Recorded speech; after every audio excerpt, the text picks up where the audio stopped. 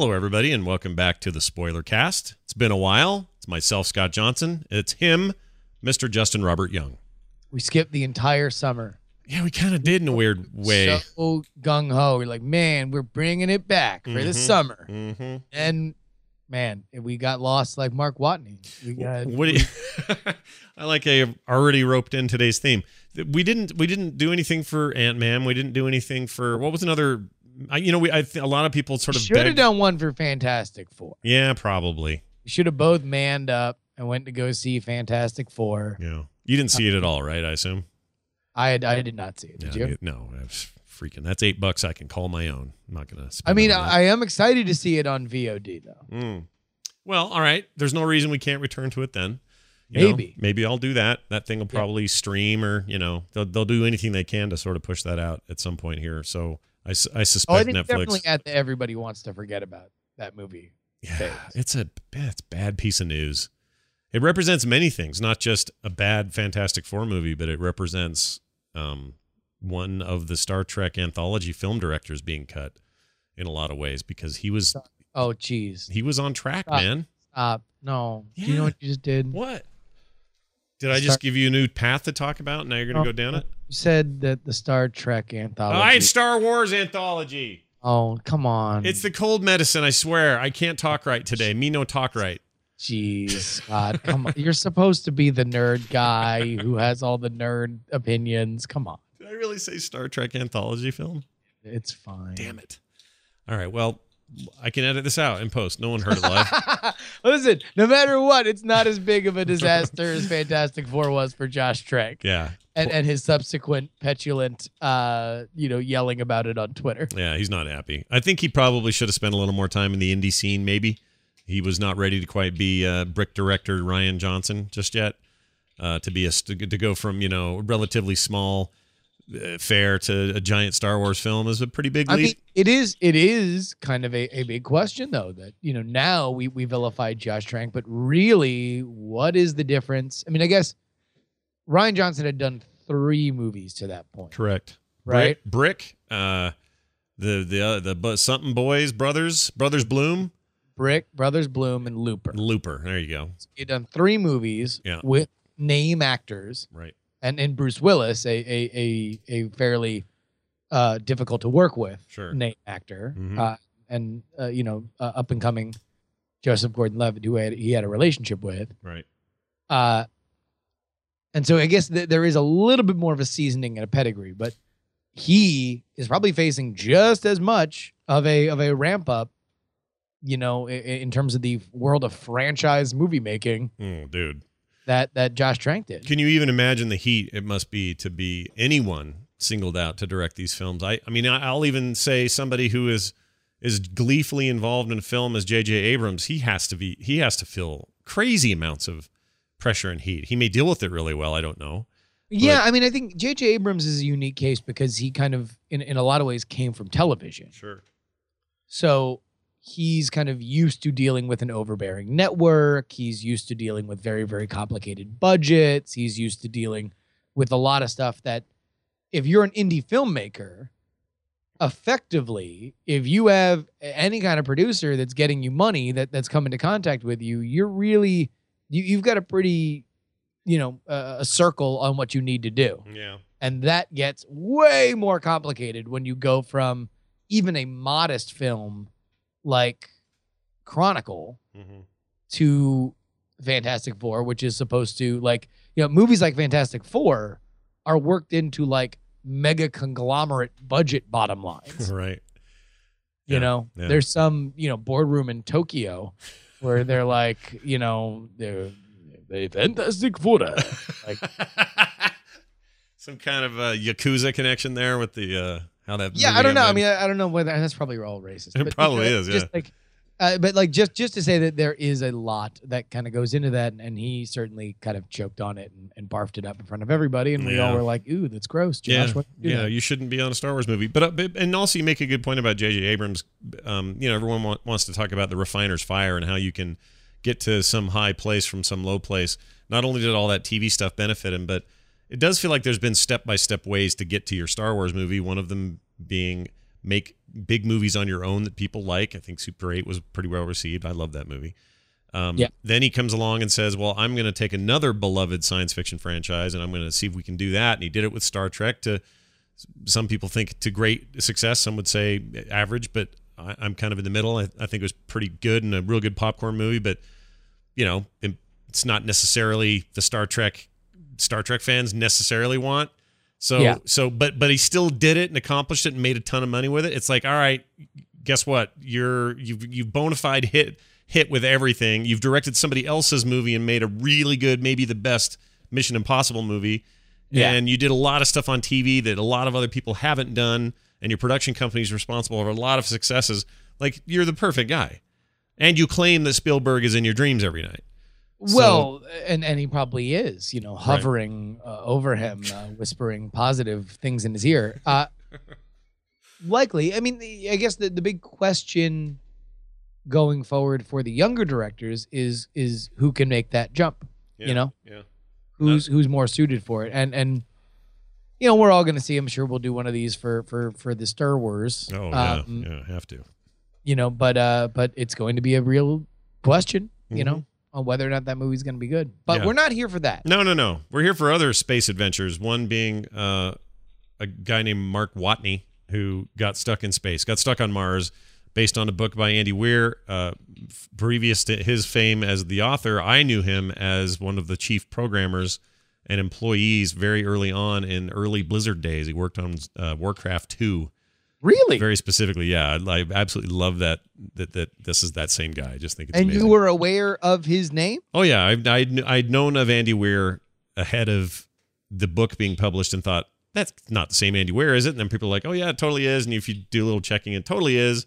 And then to have that book be so awesome and so good, it just, I don't know. I don't know why I feel like there's even a lineage there. A lot of people work a lot of places before they... on this show? I mean, I feel like this is something that we could get him on this show for. We probably could, yeah. We Although very that well. would probably hinder us, giving objective opinions. Well, and also, I don't, he's in a very different place today than he was even 8 months ago. No, but I feel like that's the person that he wants to talk to, right? Might be, yeah. He doesn't. But here's what he doesn't want to talk about. Mm. So what's Matt Damon like? And that's pretty much everybody that's talking to him now, right? I'm sure he would do a backflip for. So when you were doing Warcraft 2, I would think so. If I were him, I would think fondly on that stuff. But anyway, he's extremely interesting guy. The only worry I have for him is what's his second book like.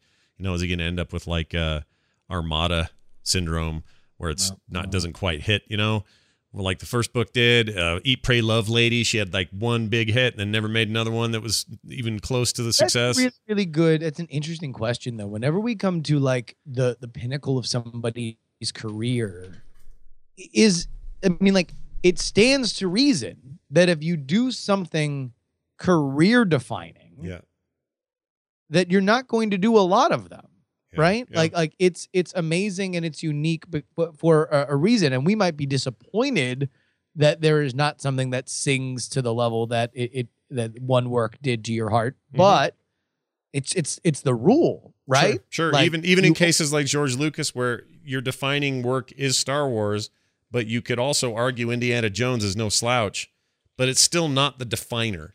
The Star Wars saga is the definer. That's a unique situation because Indiana Jones is thought of just as much with Spielberg as it is with Lucas. That's true. It's a joint effort, no question. But like Quentin Tarantino might be one of the most important directors and writers of our modern era, and there's a large chance when he dies, Pulp Fiction will be his best movie. Yeah. And that's speaks more to how amazing Pulp Fiction is, that it can still cast a shadow over everything else he's done when the rest of his body of work is so amazing. Yeah, so in Andy Weir's case, you have to imagine that he's at least thought about the idea that he may have written his opus first. Well, Andy Weir is a very interesting case though, because The Martian is unique, and let's try to do at least a portion of this review that is only focusing on the movie and not in comparison to the book. But good idea. But just to talk about the book real quick, what makes the book exceptional is all of the hard work he puts into making it real. like it is hard sci-fi in a way that has not been popularized in a very, very long time in modern literature. Sure. Especially to the level that this is, and had a movie that was as at least understood to be something that could be adapted. So really, for Andy Weir to satisfy his book fans, all he's got to do is find another insane situation, hire a research team, and do the math. Sure. Right? Sure. That's basically, I mean, there's so much of this book that it felt like it was a very exciting textbook, but a textbook nonetheless. It did feel like I was reading a manual a lot of times. And I don't mean that at all as a negative punch against the book or the movie, because I don't think it is. What surprised me about the movie was that it was so true to that arc in the book. Let's just talk about the movie. So from here on out, if one of us brings up the book, then the other one goes, meh, okay? Okay, I got it. In fact, I have it here. That's what you'll hear. Then once we've talked about the movie, then we'll get back to the book so we can have kind of both sides of the coin. Fair enough. What did you think of the movie? I really liked the movie a lot. I have not seen a movie in a very long time where nobody's the villain. And I want everyone to think about that for a second if you've seen this movie. Nobody is a villain. Everyone. I mean, I got a villain for you. Okay, well, sure. If you want to, Dumber might be a villain, but not really. Who are you going to say? Who's the villain? M-A-R-S, Mars, bitches, red box. Yeah. No, I actually will allow that. It is definitely... Yes, of course. Like man versus nature. In this case, interstellar nature. A classic, understandable. It's man versus the other. But usually you've got some guy in there who's willing to kill somebody to get the last piece of meat, or screw the whole party over because hand me the idol, I just need the whip, or whatever guy. Sure, yeah. That usually happens, and this is a unique thing, and I felt this way. Damn it, I was going to say the book, but anyway, when I knew of this story previous to the film. Kind of cheated. I know I did it again. You have a very good point, and also let's put a pin in this because I do want to come back to the villain question in reference to the book. Okay, well, so we'll talk about it when we get back to it. Right. So you have interests, you have competing values, and those things exist in the story, in the movie. But no one's a villain. Everybody has the right intention. Nobody wants to screw anybody over. Nobody wants to usurp power. Nobody wants to do anything bad to anyone during the entire film. And that's rare to then also tell me that this is a riveting, can't take my eyes off it, even quiet moments are fascinating kind of story. And I thought it was really brilliantly done. It's a nice bounce back for Ridley Scott from his, from Prometheus, which was abysmal in my opinion, and I love him as a director. I love just about everything he's ever done, and I would put this right up there, despite the fact that it's more humorous and lighter than the other two, but I'd put it right up there with the other science fiction classics he's responsible for, like Blade Runner and Alien, and I would say that this is one of his better films, and it's also a stretch for him because it's not dark like usual. It's not his normal thing. So I loved the movie. I really did. Scott, what's the waist size? On who? Me? On your crazy pants. This is not as good of a movie as Blade Runner or Alien. All right, argue me that point because I have answers to why I think that it holds up. That's fine, and I'm really excited to hear them. Also, right. That's insane. Okay. It is a nice movie. It is a good movie. It is certainly a bounce back from Exodus and Prometheus, although I did not see Exodus, but just looking at the critical reaction to it. Oh, I forgot that was him. He made Exodus. Oh, I forgot about that. I never saw it. That's the Christian Bale deal, right? The Christian Bale and Jeremy Renner? The other one, yeah, whoever the other guy is. I do not remember. I forgot that movie even existed. Oh, that makes me sad too. Because you could probably put that up there with like that Robin Hood adaptation was terrible. I think he's not an automatic director. No. This movie to me is very enjoyable. It sings past the halfway mark, but I have two quibbles with it. All right. Before I get to that, let me just let me explain what's great about it. It's extraordinarily well shot. Yep. It is a movie that it is it gets the moral of the movie, which is really fun, is how much one man's story can inspire us. Right. And that works both on a meta level for everybody in the theater and on, the page and the screen of the world. Wait, did you say page? You said page, didn't you? Just want to point that out. You said page. It's all right. And we go, we go from Matt Damon sitting, on the Martian soil with, his suit yelling at him, to the end of the movie with Times Square and Trafalgar Square and everybody going, regardless of country and nationality, right, going insane. Which, by the way, is it real that they would just play the live feed from the ship, like across the world? Well, if we are living in a time where habitats and man are spending good deals of time on Mars successfully and routinely, maybe. Kind of feel like that would be something where it's like it would be Mission Command that's relaying these things and not the live. Like nobody wants the screaming, strangled cries of everybody, of these astronauts, like it just broadcast live. They kind of, Kristen Wiig would go crazy if that were the case. That's a good point, but didn't they?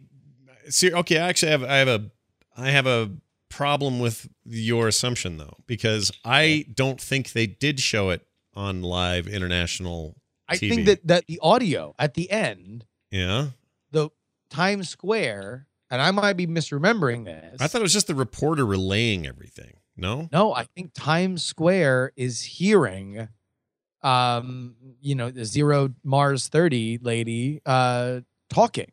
Oh, maybe you're now. Now I think you're right. They weren't listening to Houston say then things. She turns off the comm. Yeah, but let's go make the bomb. See, and I thought that was just for the people in control center. I think it works either way. Sure, certainly. Yeah. Anyway, now that you mention it, minor thought, and I might be misremembering it. Yeah. So for whatever that I goes. could be too. Sure. Here's my two issues. Okay. One is bigger than the other. All right. One, I was the first half of the movie, or really the first third, I guess, was kind of problematic for me because it was always, there were these touches of the kind of movie it could be that it never really settled on one of them. It wasn't, I think I described on Weird Things, this like anachronistic, super visual disco soundtrack, avant-garde art kind of first act, right? Where we just see a lonely man in these amazing sweeping vistas while ABBA plays in the background. Right. It wasn't Castaway, yeah, where you see kind of a journey through him, where like in the first few days he's like, okay, I'm just gonna die, so let me just eat all the food I can and think about my life, and then I'm gonna die, and then he realizes what things are, and there are certain hints of this in the book. I don't think he ever gets particularly melancholy, but he certainly is a little harder on himself than I think he is portrayed in the movie. And you can buzz me for that. Oh, yeah, that is definitely a book reference. Hold on a second. Jeez. All right. And it's not really as funny as it could be. He's not like wise cracking astronaut guy. Like it's always in this middle area. All of those movies are hinted at. It keeps like saying, well, maybe it's this, and maybe it's this, and maybe it's this, but it never really settles on one. And to me, it never really caught the traction that the rest of the movie does. As soon as you realize this is not really a movie about Mark Watney. This is a movie about how Mark Watney affects everybody around him. Right. And he is swept up himself in that wave. He starts the movement of caring about saving his own life. Yeah. And then everybody in the world cares as well. Well, to me, it's like any major event that captures everybody's attention or imagination, whatever that may be. In sometimes negative ways, 9/11 arguably brought people together in ways they never had thought of, at least for a period of time. And then other things in more positive ways, video of somebody saving a whale surfaces, and then that stream is spread everywhere and it goes viral. Now everybody's concerned about this whale and how they're going to save it on some Miami beach somewhere. Like those things happen in small ways all the time. To me, it's completely realistic. And I'm not saying that you don't think it is, but to me, it's completely realistic that would become a worldwide obsession until you got him home. This is what I love about the movie. Right. When it gets to that, I think that's the point of the movie. Yeah. It's everything previous to that I just felt never really gelled for me, and to tell a family secret, I found maybe just a little bit boring. Which brings me to my second point. All right, point 2. I don't think Matt Damon was a good Mark Wahlberg. Oh, see, I think he was perfectly cast. Like when I had read the book, damn it, when I read the book,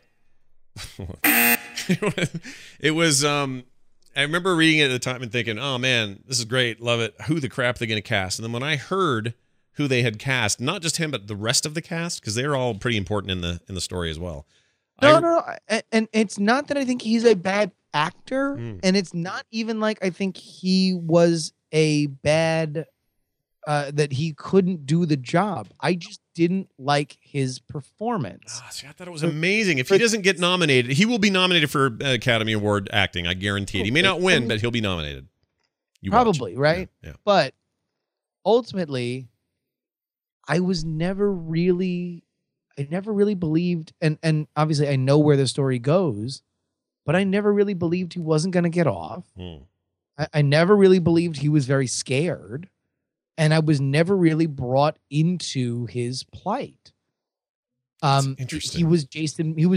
He was too Jason Bourne for me. Do you think that previous stuff hurt your chances of buying him as this character? No, it wasn't necessarily his previous stuff. It was just the way he acted. When he says, "I'm a botanist," it comes off as ironic to the audience that this action hero is also a botanist. Oh, interesting. Yeah, I didn't get that at all from that. I got from that everything that I'd gotten. That's how my audience reacted in seeing the theater. Really? Is that they laughed. He's like, well, I'm a botanist. And it was like, oh, look, and he also does this. Well, but see, I can't do this without talking about the book a little bit. But in the book, I had the same feeling, though, of like, here's this superstar guy who you can't go to space unless you are a specimen, man. You got to be physically this and that and the other thing. And so for me, I always bought it. I always bought that he was this guy. But there's more vulnerability in some of the other astronauts. Yeah, that's true. I'll give you that. He is kind of he's the super soldier up there for sure.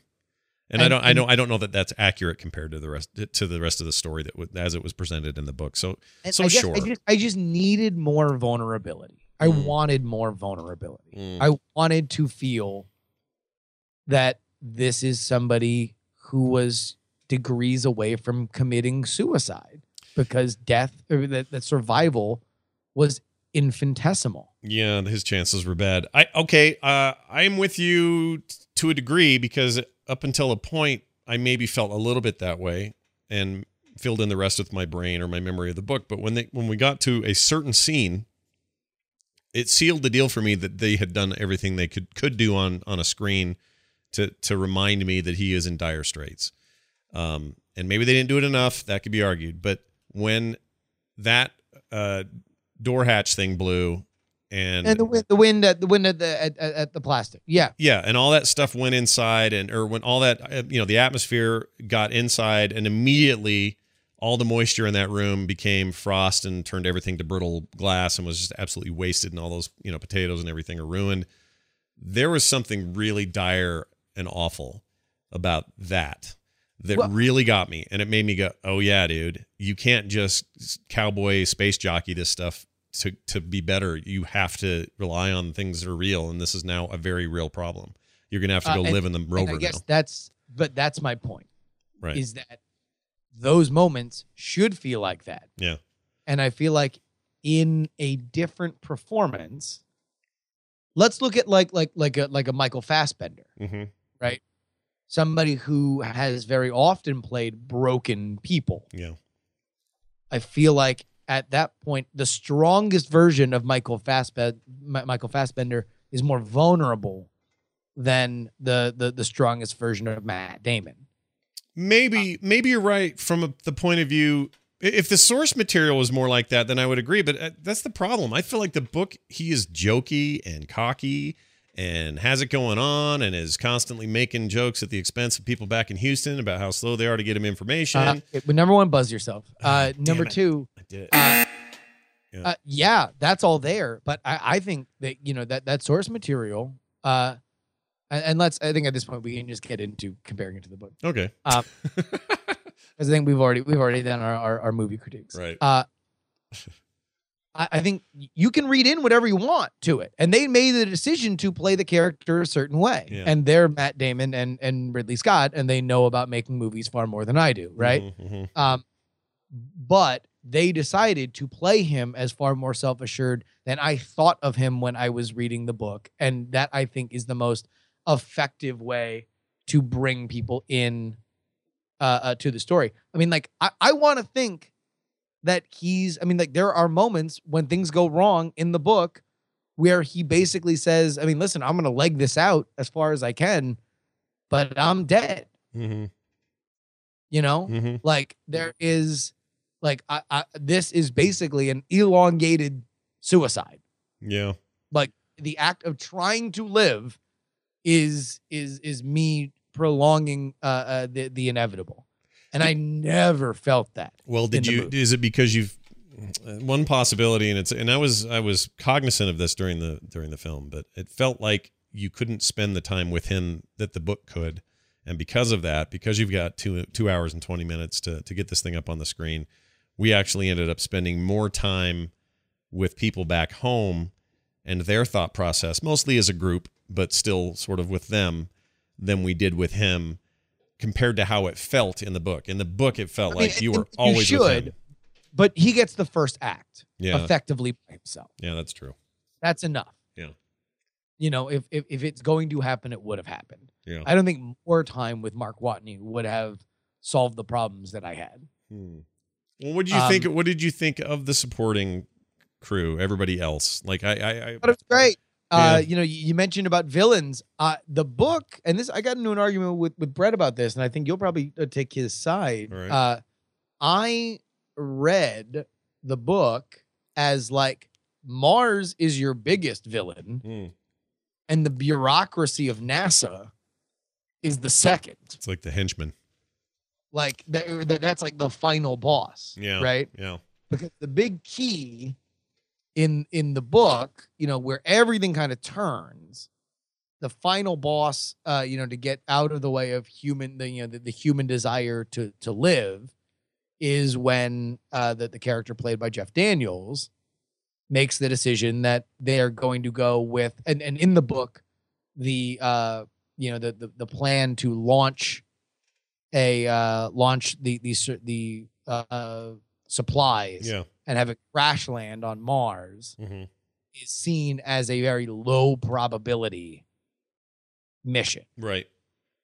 And so the decision to do this other riskier but far more likely to save him mission is effectively the difference. And this is just how I read the book, and a lot of people can disagree, but I read that as NASA saying, hey, look, we tried, versus let's really risk people's lives to save him. Well, yeah, but think about, I mean, I suppose you could label that as, hey, they're the villain or the final boss of the thing, but it's also a stark reality that I really liked about it, because think about it in the real world. Would a Congress or a space agency or any of them, would they be sitting around going, oh yeah, let's please put 6 other astronauts in harm's way to get one back?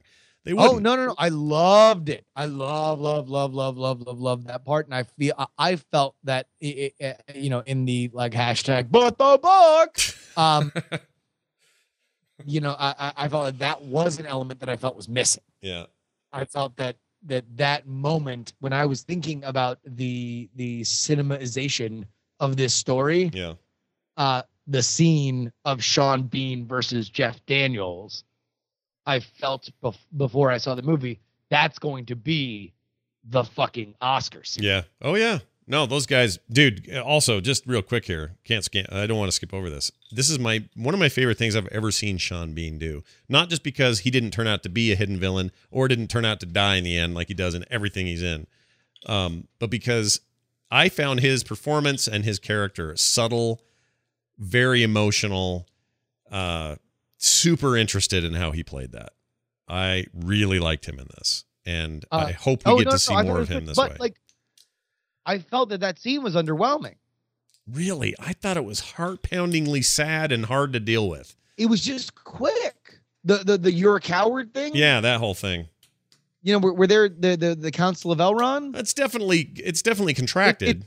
It's you know, Donald Glover, Deus Ex Glover comes in despite having had no connection to the story previous, shows up, you know, shoots 2 days worth of stuff. Yeah. Is quirky. Which, I mean, I think I mentioned this on Weird Things as well. But, you know, poor Hollywood casting that when looking for the twitchy, you know, jet propulsion engineer. Yeah. You know. Who lives and sleeps there. Who lives and sleeps in the JPL laboratory. They go to Troy and not Abed, right? Right. You know? Yeah. And who was, I mean, like Donald Glover, the epitome of cool. Yeah, he could get a date, he could do whatever he wants. The coolest guy on the planet. The rapper, actor, you know, model, gorgeous, amazing comedian, stand up like talent, Eddie Murphy level funny, a charisma bomb. He gets the job as the twitchy you know, super nerd. It was very weird. That was the weirdest casting, I thought. No, I thought he was great though. He was great. Don't get me wrong, but it's not what I would not have imagined him, I guess, is what I'm saying. Now they go into that meeting. Yeah. And you have, you know, all these kind of competing interests. Love that Chinese actor, by the way, the guy at the JPL. He was great. Love him.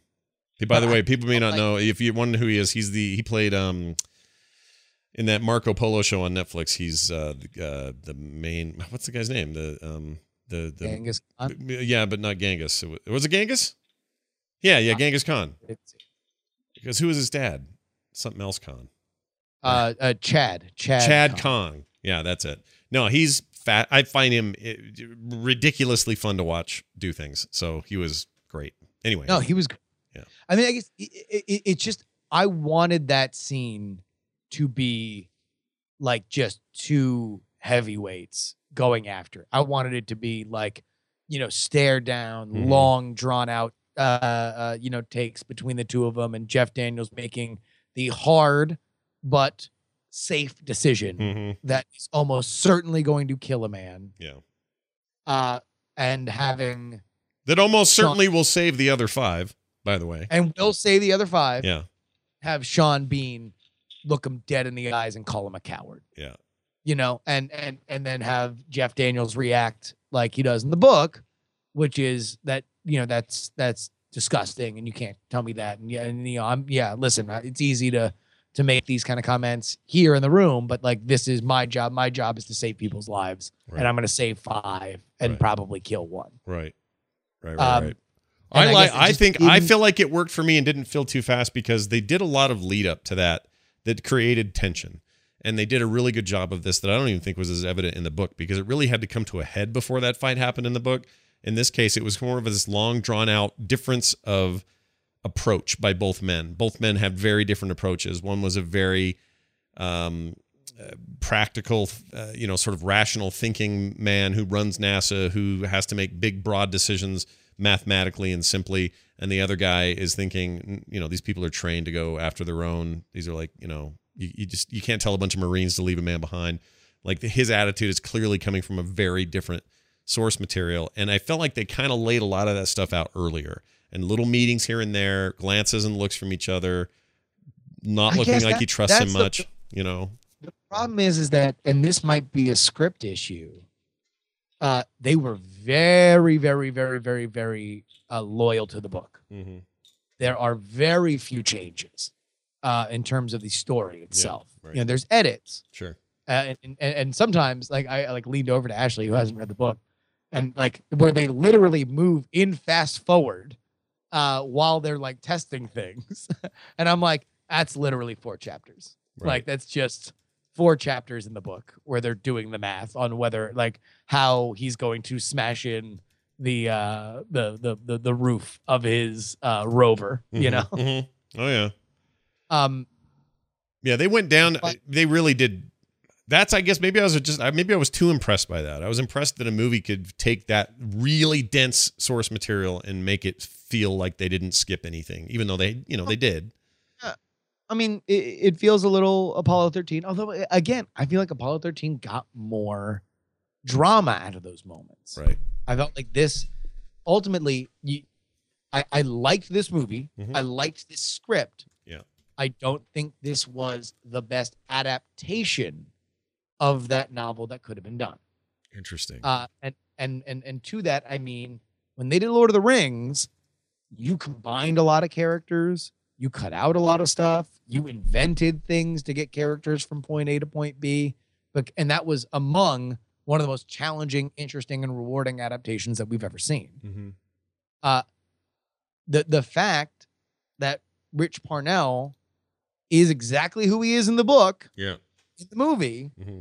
and has no other connection to anybody else, and he's not, that they don't invent in the movie that he's the best friend or the stepson of the main JPL guy. Mm-hmm. He's not, they don't combine his character with like the lady who's watching him on satellite, which again would have made book readers howl. Sure. But I think have made a more efficient story at 2 hours and 20 minutes as opposed to whatever the 8 hours it takes to read the book. Well, definitely nothing has been making. I've yet to hear somebody who really liked the book to complain about too much in the movie. So maybe what you're saying is they erred on the side of making sure there was like this accurate transfer of all of the core concepts, and they missed the point of movies versus books. Is that kind of what you're saying? Well, I think that, like, and they didn't do a bad job. I just don't think that it was the best job that could have ever been done, which is fine. Yeah. Well, yeah, you can say that about anything, I guess, right? What was that? You can say that just about any movie, though. You could say, well, I look at Empire Strikes Back as a perfect film for lots of reasons. I won't go into now. Okay, let's say adaptations. Let's say adaptation. What's a good one? I can't think of any good ones. Lord of the Rings. That's to me the gold standard. Okay, so let's say Lord of the Rings, the first trilogy. Yeah, you make a good point. Like there are things about those movies you're like, wait a minute, that spider doesn't show up till then, or where's Bombadil, or there's like all these like nerd questions about the source material that they made decisions to make it a better cinematic experience. Again, we're not talking Hobbit, everybody. I still think The Hobbit was weird and not good. I don't know why it was bad. I just know I didn't like it.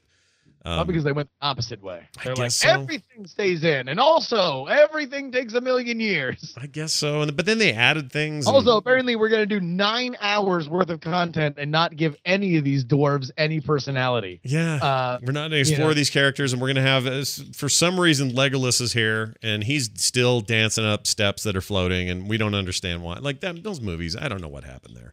But the original trilogy, yes. Isengard. Everyone loved it so much the first time. Yeah.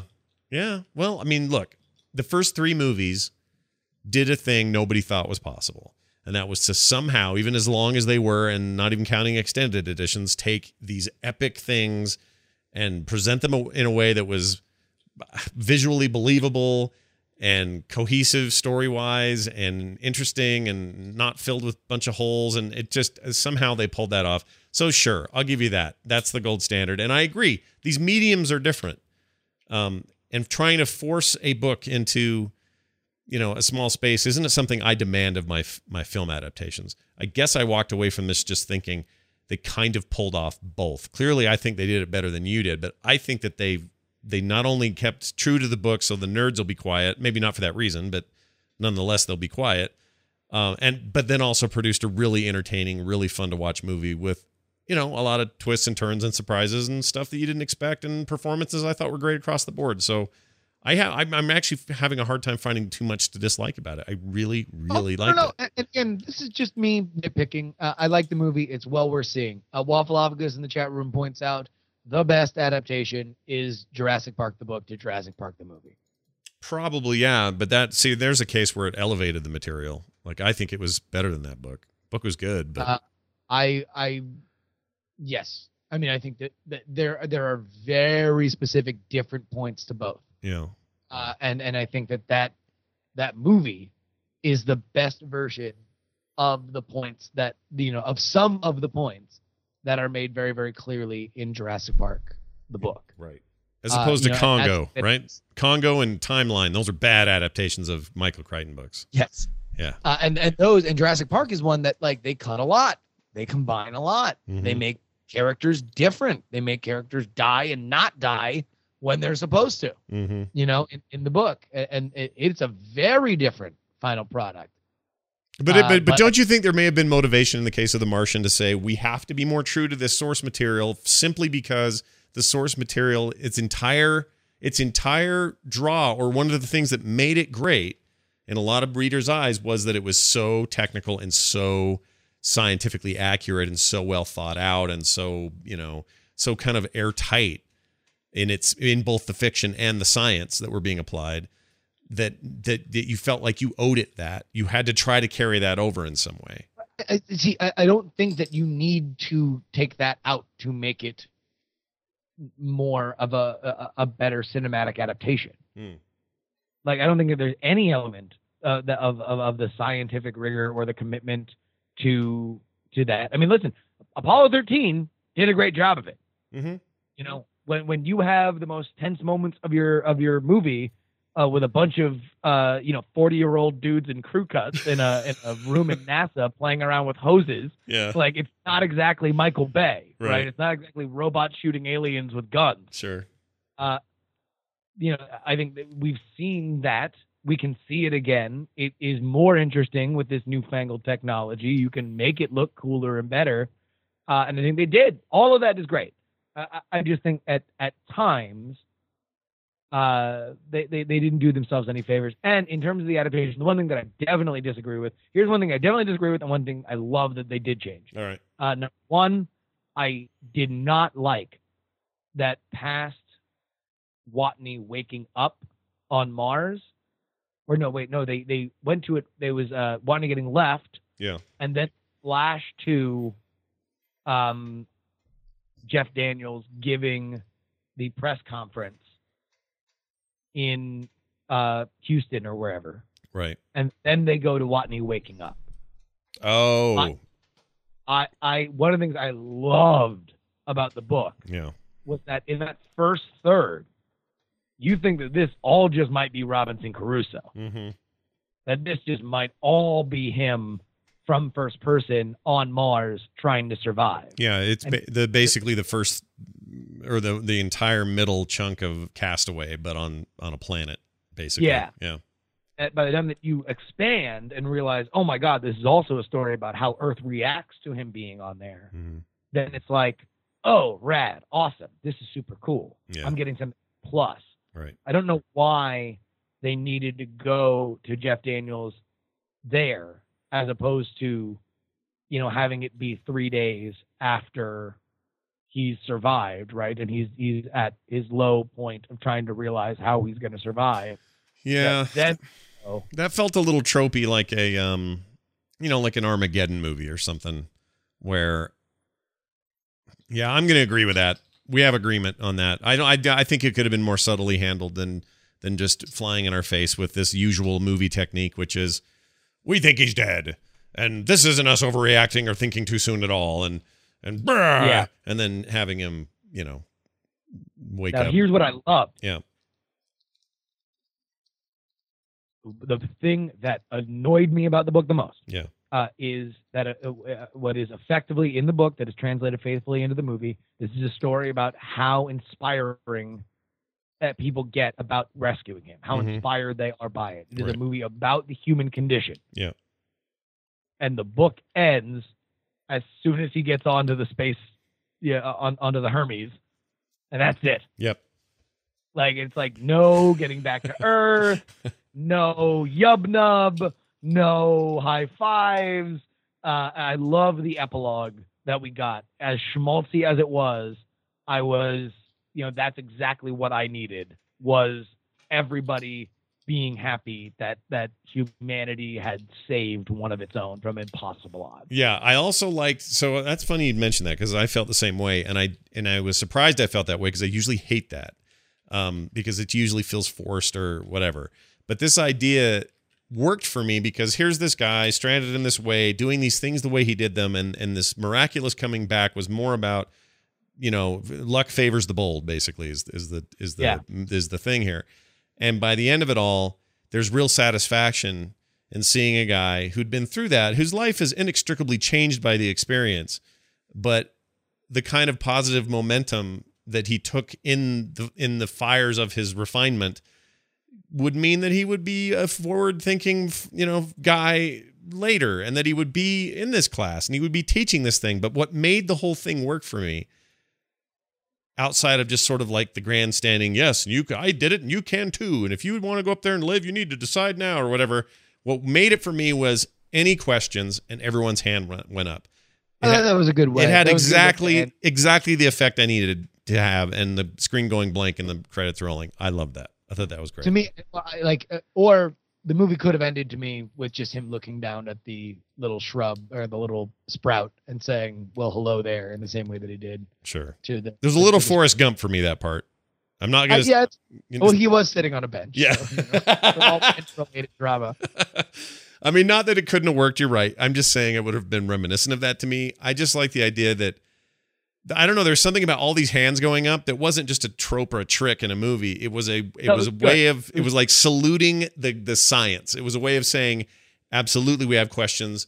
Absolutely, what you did and what this means historically means that we've answered new questions we didn't even know we had yet. Like there's science affirmative happening. And he will never, till the day he dies on Earth, he will never not be surrounded by, he will never not be the most curious person on the planet. Yeah. Right? Yeah. Like everyone will always have a million questions for him because he did something literally no one's ever done. Yeah. And I also liked, it's a little unrealistic probably given our capitalistic society, but I like that he was in a classroom with a bunch of pre-astronaut, a bunch of students who are trying to become astronauts. And he's doing it there rather than showing what would probably happen, which is he's on some, talk circuit that means $30 million per visit and selling out giant arena crowds for his presentations. And you never know. I mean, I'm sure he's doing that too. Maybe. Like, what's Captain Sully doing? I don't know, dude. But probably something like that, though. I don't know. Actually, I shouldn't say because I don't know. And it's a little cynical, I admit. But I think maybe that's what I loved about the movie on the whole. There is a positivity to everything that I don't get in movies anymore. We're such a narcissistic, angry, skeptical people now. Just generally people are. Viewing audiences, everything needs to be death and destruction. And I don't mean this as like, oh, everything's all violent and terrible. Back in my day, I mean, it's been this way for decades. I'm not saying it just started, but it's just, we thrive on conflict and story.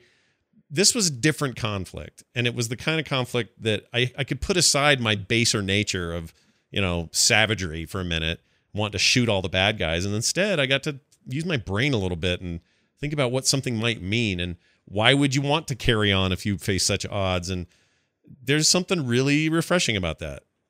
And by the way, Sully is a consultant, a speaker, an author. Yeah, he's got a blog.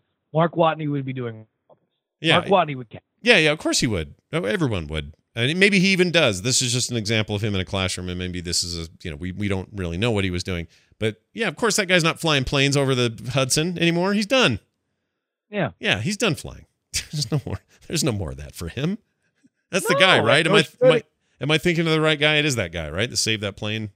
Although Ramirez goes right back up, huh? Yeah, he did, right? And by the way, Michael Pena, what a hell of a summer for that guy. Yeah, that guy's killing it, man. He's Dude, great. He killed it in Ant-Man. He was a standout in this movie. I thought he was great. I love that guy. I think every time he's on, I know I'm in for some humor and some also great dramatic turn. He's just great. I freaking love that guy, and I hope he's in everything from here on out. Like I don't know if you ever saw the what's his freaking name? October Sky guy. Freaking Donnie Darko. I can't think of his name. Gyllenhaal. Jake Gyllenhaal. Him and this Michael Pena guy were together in that LA movie where they were like it was like found footage with like cop footage, and they were cops. End of Life. Yeah, and End of Life or Line, right? Watch. And I thought it was End of Line. It's Watch, End of Watch. That's a movie that you could have all kinds of problems with, and I kind of do. There's a lot of issues with it, but man, he's good in that. That guy is great. I am all for more of him in all the things we make in movies. So if you need a Latino man, I know just the guy for you. And by the way, David Ayer, who directed that movie, directing Suicide Squad. Oh, no way. Really? Yep. Oh, that's interesting. Yeah, that movie, we probably got to do a thing on that. Free Rangers in the chat room says Mark Watney would probably write a book, and that book would become a movie where Mark Watney would be played by Ben Affleck. Yeah, he probably. Just to bring it all around. On the whole, I hope the movie does well in award season.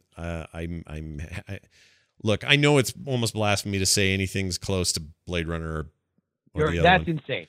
I don't know that it's insane. I think it's just so easy to say these decades old movies are classics and no one can go near them. But you can watch Blade Runner today. Watch it. Stop talking to me and watch that movie again before you start talking such crazy. But nonsense. I'll bet you can watch The Martian in 20 years and feel pretty good about it. I don't think The Martian's going to hold up in a year and a half. Really? In a year and a half? Yeah. Wow. I think once we listen, right now, we're all jacked up on sugar because a science movie based on a popular book that is very nice and good and has an awesome author is doing really well at the box office, and we're really excited and we're really invested that it is done well. And but you got to understand, this is in our wheelhouse. Yeah. This is like if we're a bunch of Red Sox fans and a movie about the Red Sox winning the championship was getting Oscar consideration, and a good star performance by, Matt Damon. Yeah. Right. Like we're very invested in this right now. Yeah. As a nerd community. Sure. I don't think in a year and a half we're going to look at this movie once the adrenaline's worn off in the same way that we look at it now. Okay. Very much we're seeing it's good. It's not Blade Runner. It's not Alien. Those are masterpieces. And also, part of it is that those are the gold standard for science fiction. That's a good point. You could argue that the Martian has no legs, even as a. I mean, you could argue there's so much that came before that those are so much a part of what comes before in cinematic science fiction that you can't even make this movie without having those come before. I get that. I totally get it. But also, I think Gravity was better. Oh, you think Gravity was better? Gravity was better. Gravity was cool. Don't get me wrong. I really like Gravity, but I don't know if I'd call it. Gravity's an hour and a half. Yeah, but that's short. I didn't want this to end. I was digging it. I love Gravity. Here's what Gravity knew what it was. Yeah. The entire movie. Yeah. No, Gravity was cool. I'm not gonna. The second you start, you are always, even in a chaotic moments. Yeah. You know where death is for Sandra Bullock. You know how close it is to her. Yeah. And you know what she needs to do to survive it. Yeah. There were in The Martian where I did not know it. Right. Yeah. There's not that clarity. Also it's just there's parts of The Martian that I think are going to kind of come more into focus the further away we get from it. That is very ham-handed. I would agree to a lot of that. I think that there's now the only thing I need is to get the rover. And then he gets the rover. There's definitely an isolation to Gravity that works really well that I think this movie maybe missed a little bit of, but did have in the book. That feeling of like I call it the Metroid syndrome. It's the reason I love Metroid games, because you are on your own and you are out in the middle of a horrible place and you're going to have to figure it out yourself. And that feeling is really unmistakable. And this movie didn't have it as much as the book did, nor did it have it as much as Gravity did. If that's what we want out of it, then yes, it perhaps failed in that way. I didn't feel that. Maybe it's because Mars is a lot prettier than I had in my head or something. Yeah. So people in the chat room are saying that the Jessica Chastain version of the Commander was. I liked her a lot, dude. Really? I thought she was really good, and they're saying it's out of character for her to go after Watney at the very end. I think that thematically it's tying back to the fact that she felt, personally responsible for letting him go compared to the book character. Yeah, I don't think the book character would have done it, but it was very much in character, I think, for the movie version. Yeah, I didn't feel wrong to me at all. I thought she was great. Also, like people are saying, well, she was military. Yeah, she was a military person who also just mutinied her entire crew. Yeah, basically. Come back and save somebody. So she had already demonstrated an ability to go against the grain. Yeah, I thought that was great. I mean, look, some of that stuff I'm just saying, in other hands or another time, this would all been cheeseball and bad, and it didn't come off that way to me. It came off genuine, and I don't know. It felt like a better future to me. Like, I don't know. It's near future enough. It's a very sunny, inspiring movie. Yeah, for sure. And that's what I liked about the book. And that's why my only real criticism about the book, aside from the fact that it felt like the best written math workbook, and I felt like Andy Weir was just going to call me up as soon as I was done listening to it and quiz me on all these things, since now I should know how to do these jet propulsion experiments. Right. But beyond that, the only thing that bugged me about the book was that it didn't give us the human element, and this one gave us the human element. Yeah, it's a good combination. Okay, so here's my final question before we wrap things up, because you have said a couple of times on TMS that you didn't think, because, and you said it here tonight, the movie has such a nerd following, and it has such a hardcore interest on their part to see things be accurately portrayed and everything, and we are all really pulling for it to do well, and we have an inflated sense in our heads of how well it will do. Given what we know about weekend numbers at this point, what is its?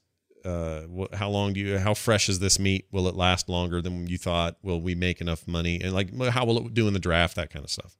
So I think it'll track.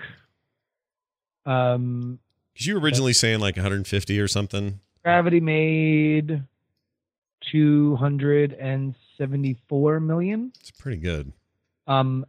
The only thing is that Gravity remained the sci-fi spectacle to see that winter. Yeah, for sure. That will not be the case for The Martian. No, for sure not. I agree with that. There's a little movie called Star Trek coming out. Well, okay, but do you think we're going to every year get a movie? Because this is what's happened. Gravity comes out. Very next year, Interstellar comes out. Very next year, The Martian comes out. Are we now owed every year a science fiction near future astronaut spectacle in space movie? Yeah, man. Do you remember how many space movies came out after the prequels? Oh yeah, we got like a Lost in Space reboot, like literally anything that had anything to do with space. We got, the late 70s and early 80s were ripe with anybody who had anything that was space related getting pumped out. I think this is definitely, the Oscar bait / sci-fi / you can win an Oscar and also make over $250 million at the box office movie. Mm-hmm. I think that's here to stay. Yeah, I think you're probably right. I like it as a showpiece. I think we're going to get a couple of these. Well, it'll swing around, but I'm happy to have that. And also, someone in the chat room just said, who was it? Still at Work says, compare it to Apollo 13. I think that's almost impossible, because given that the facts of Apollo 13 are essentially true, that is a movie about an actual occurrence. There's a different kind of gravity to that when you know that versus something. Apollo 13 made $172 million. Adjust that for inflation if you can. I don't know if you can. So let's say inflation calculator. This is a little segment we like to call Mark Watney time. Googling things. It's a little like little bit like the book. We're reading a chapter of the book. He's trying to figure out how to get enough potatoes with enough used horse shit or whatever or his own shit. What was that they were using? That was gross. Wow, actually, Apollo 13 tracks almost identically to Gravity and The Martian. Wow, really? Wow. Yeah, in 1995, the $172 million that Apollo 13 made would in 2015 be $2,068,000. Damn near $2,067,000. Gravity made, I think, 275. That does not feel like 15 years ago. That's freaking me. You're old. Well, I guess I am. So am I. As it turns out, well, yeah, but you'll feel a lot older when things that were in your early 20s start to be 15 years ago. And you'll be like, oh, Gary Sinise, though, hasn't aged a day. Yeah, not a bit, right? It's looking pretty good, that Gary Sinise. Dude, Sinise in it. He is. So I think that probably covers it. If we had to give it, people like this to give it a little bit of a grade, and if we had to give it let's have a 10 scale. If I had to give it a, how many Mars potatoes would I give it? I'd probably give it 8. I'd give it 8. What if we just gave it? I feel like comparison movies. Okay, all right. Like, to me, The Martian was Apollo 13 meets Interstellar. For whatever you thought of those two movies, it was somewhere in between there. Yeah, that's fair. That's so a movie. Oh yeah. So do a movie that's slightly better and slightly worse. Okay. It was somewhere between. Let me think about this. This is gonna be a strange comparison. All right, somewhere between Barry Levinson's Avalon, a movie I adore and worship. I know thematically we're not talking about the same genre here. Okay. I don't even know what the hell. Oh, you should watch it, Avalon. I love Avalon. Avalon, 1990s Avalon? Yeah, or very early, 92 or 3 or something. Barry Levinson's Avalon. A Polish-Jewish family comes to the United States at the beginning of the 20th century. They're a family and their children trying to make themselves a better future in the so-called Promised Land. Yeah, you need to see it. Yeah, I liked it when it was called An American Tale. It's nothing like that. It is. Fire Goes West. It is a realistic look at what life is. This movie ripped off An American Tale. No, you need that. No, American Tale came out in 86. Listen, their brief description ripped off An American Tale. There's no cats in America. They sing that part? Their IMDb short description ripped it off. Otherwise, it's nothing like that. Sing to Dottie somewhere out there. But I'm going to say that's on the high end, and then I'll put Star Trek Into Darkness on the other end. It's somewhere between other those. end. Okay. Yeah, not as good as it could be, but good enough. Can you give me a sci-fi movie and not Avalon? A tale of avoiding the Holocaust? All right, Empire Strikes Back and Star Trek. Or no, you know what? I got a better one for you. Star Trek 2: The Wrath of Khan, and then on the other side, Star Trek Into Darkness. Okay. Wrath of Khan being the superior film. I think that fits the rule, right? That's good. Okay. Yeah. I don't think either. Well, has somewhat of a similar pacing to Khan. More of a similar pacing to Khan than Into Darkness. Yeah, you're probably right. Well, it's Avalon. just Jesus, dude, you need to watch Avalon if you haven't seen it. It's so good. It is one of my favorite movies ever made.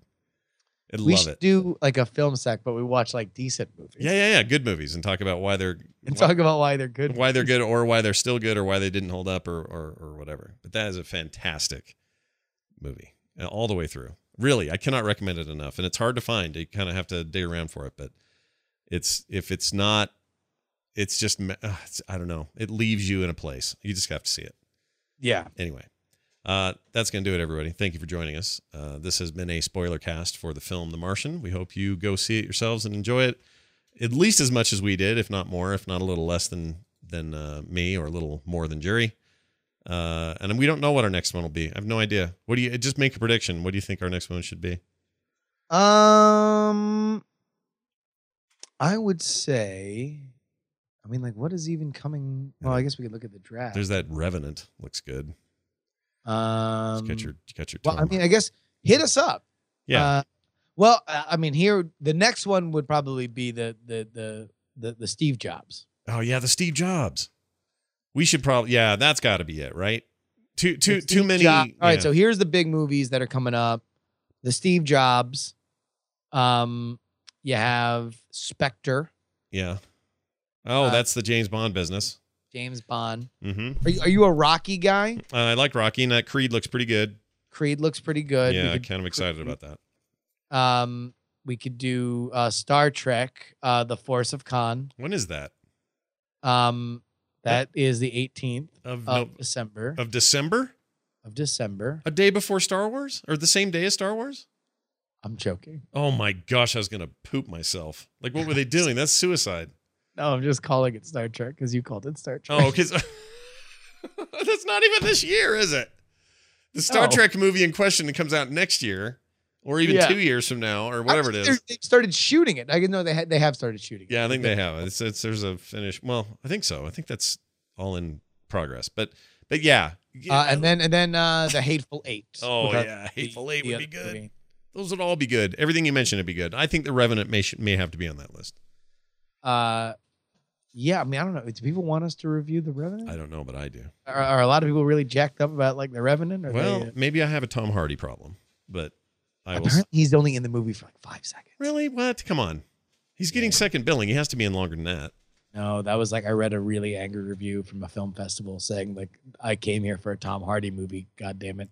Really? So this is like Steven Seagal in that movie where he died in the plane like in the first 5 minutes. Yes, I was so pissed. That was pretty bad. That was pretty bad. Revenant, Tom Hardy. Yeah. Oh, that sucks. I don't like hearing this because I really like him. Like I kind of have a problem. Maybe I'm thinking of something else, but I'm pretty sure that he's not really in this movie. Well, then I'll just see his other twin one a couple of times, so he'll be in. Which I heard is good but not great, but I'm excited to see it. I don't even care. It could be crap, and I'll see it. I'm pumped. I'm pumped for all these movies. Yeah, they should all be good. And you know, we may yet come around to doing something for Fury Road. A lot of people were just shocked that we didn't do anything for that. I loved that movie to the point. I mean, I guess if we're gonna do one for Fantastic Four, we should probably do one for Fury. Yeah, we'll do, and maybe we'll double header that episode or something. Although I feel like also, as much as I love talking to you. I feel like we probably both talked independently so much about that movie. Oh, I still have. Yeah, if I feel like we've talked to each other. I feel like if you want to hear us talk about the Fury Road, I'm sure we probably did 45 minutes on the morning stream when it came out. I've talked about Fury Road more than all of the war boys and war pups you could count in that movie, or even people trying to get water at the base of the Citadel. There are more me talking about it than there are those people.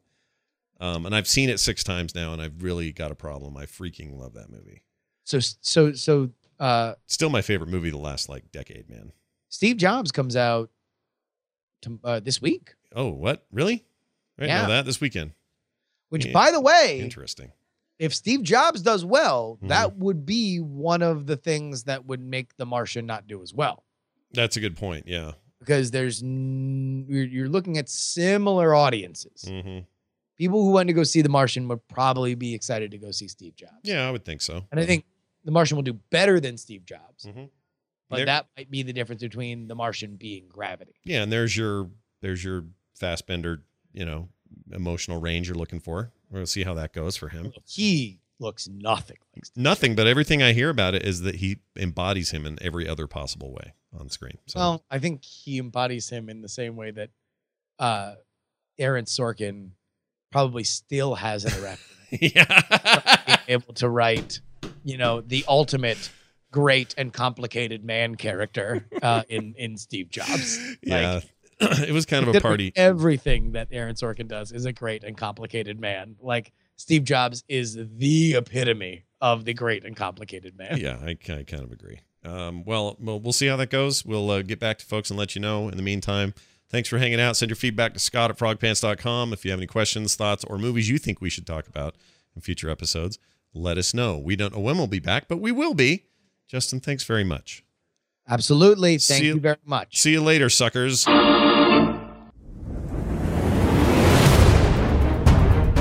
This show is part of the Frog Pants Network. Get more at frogpants.com.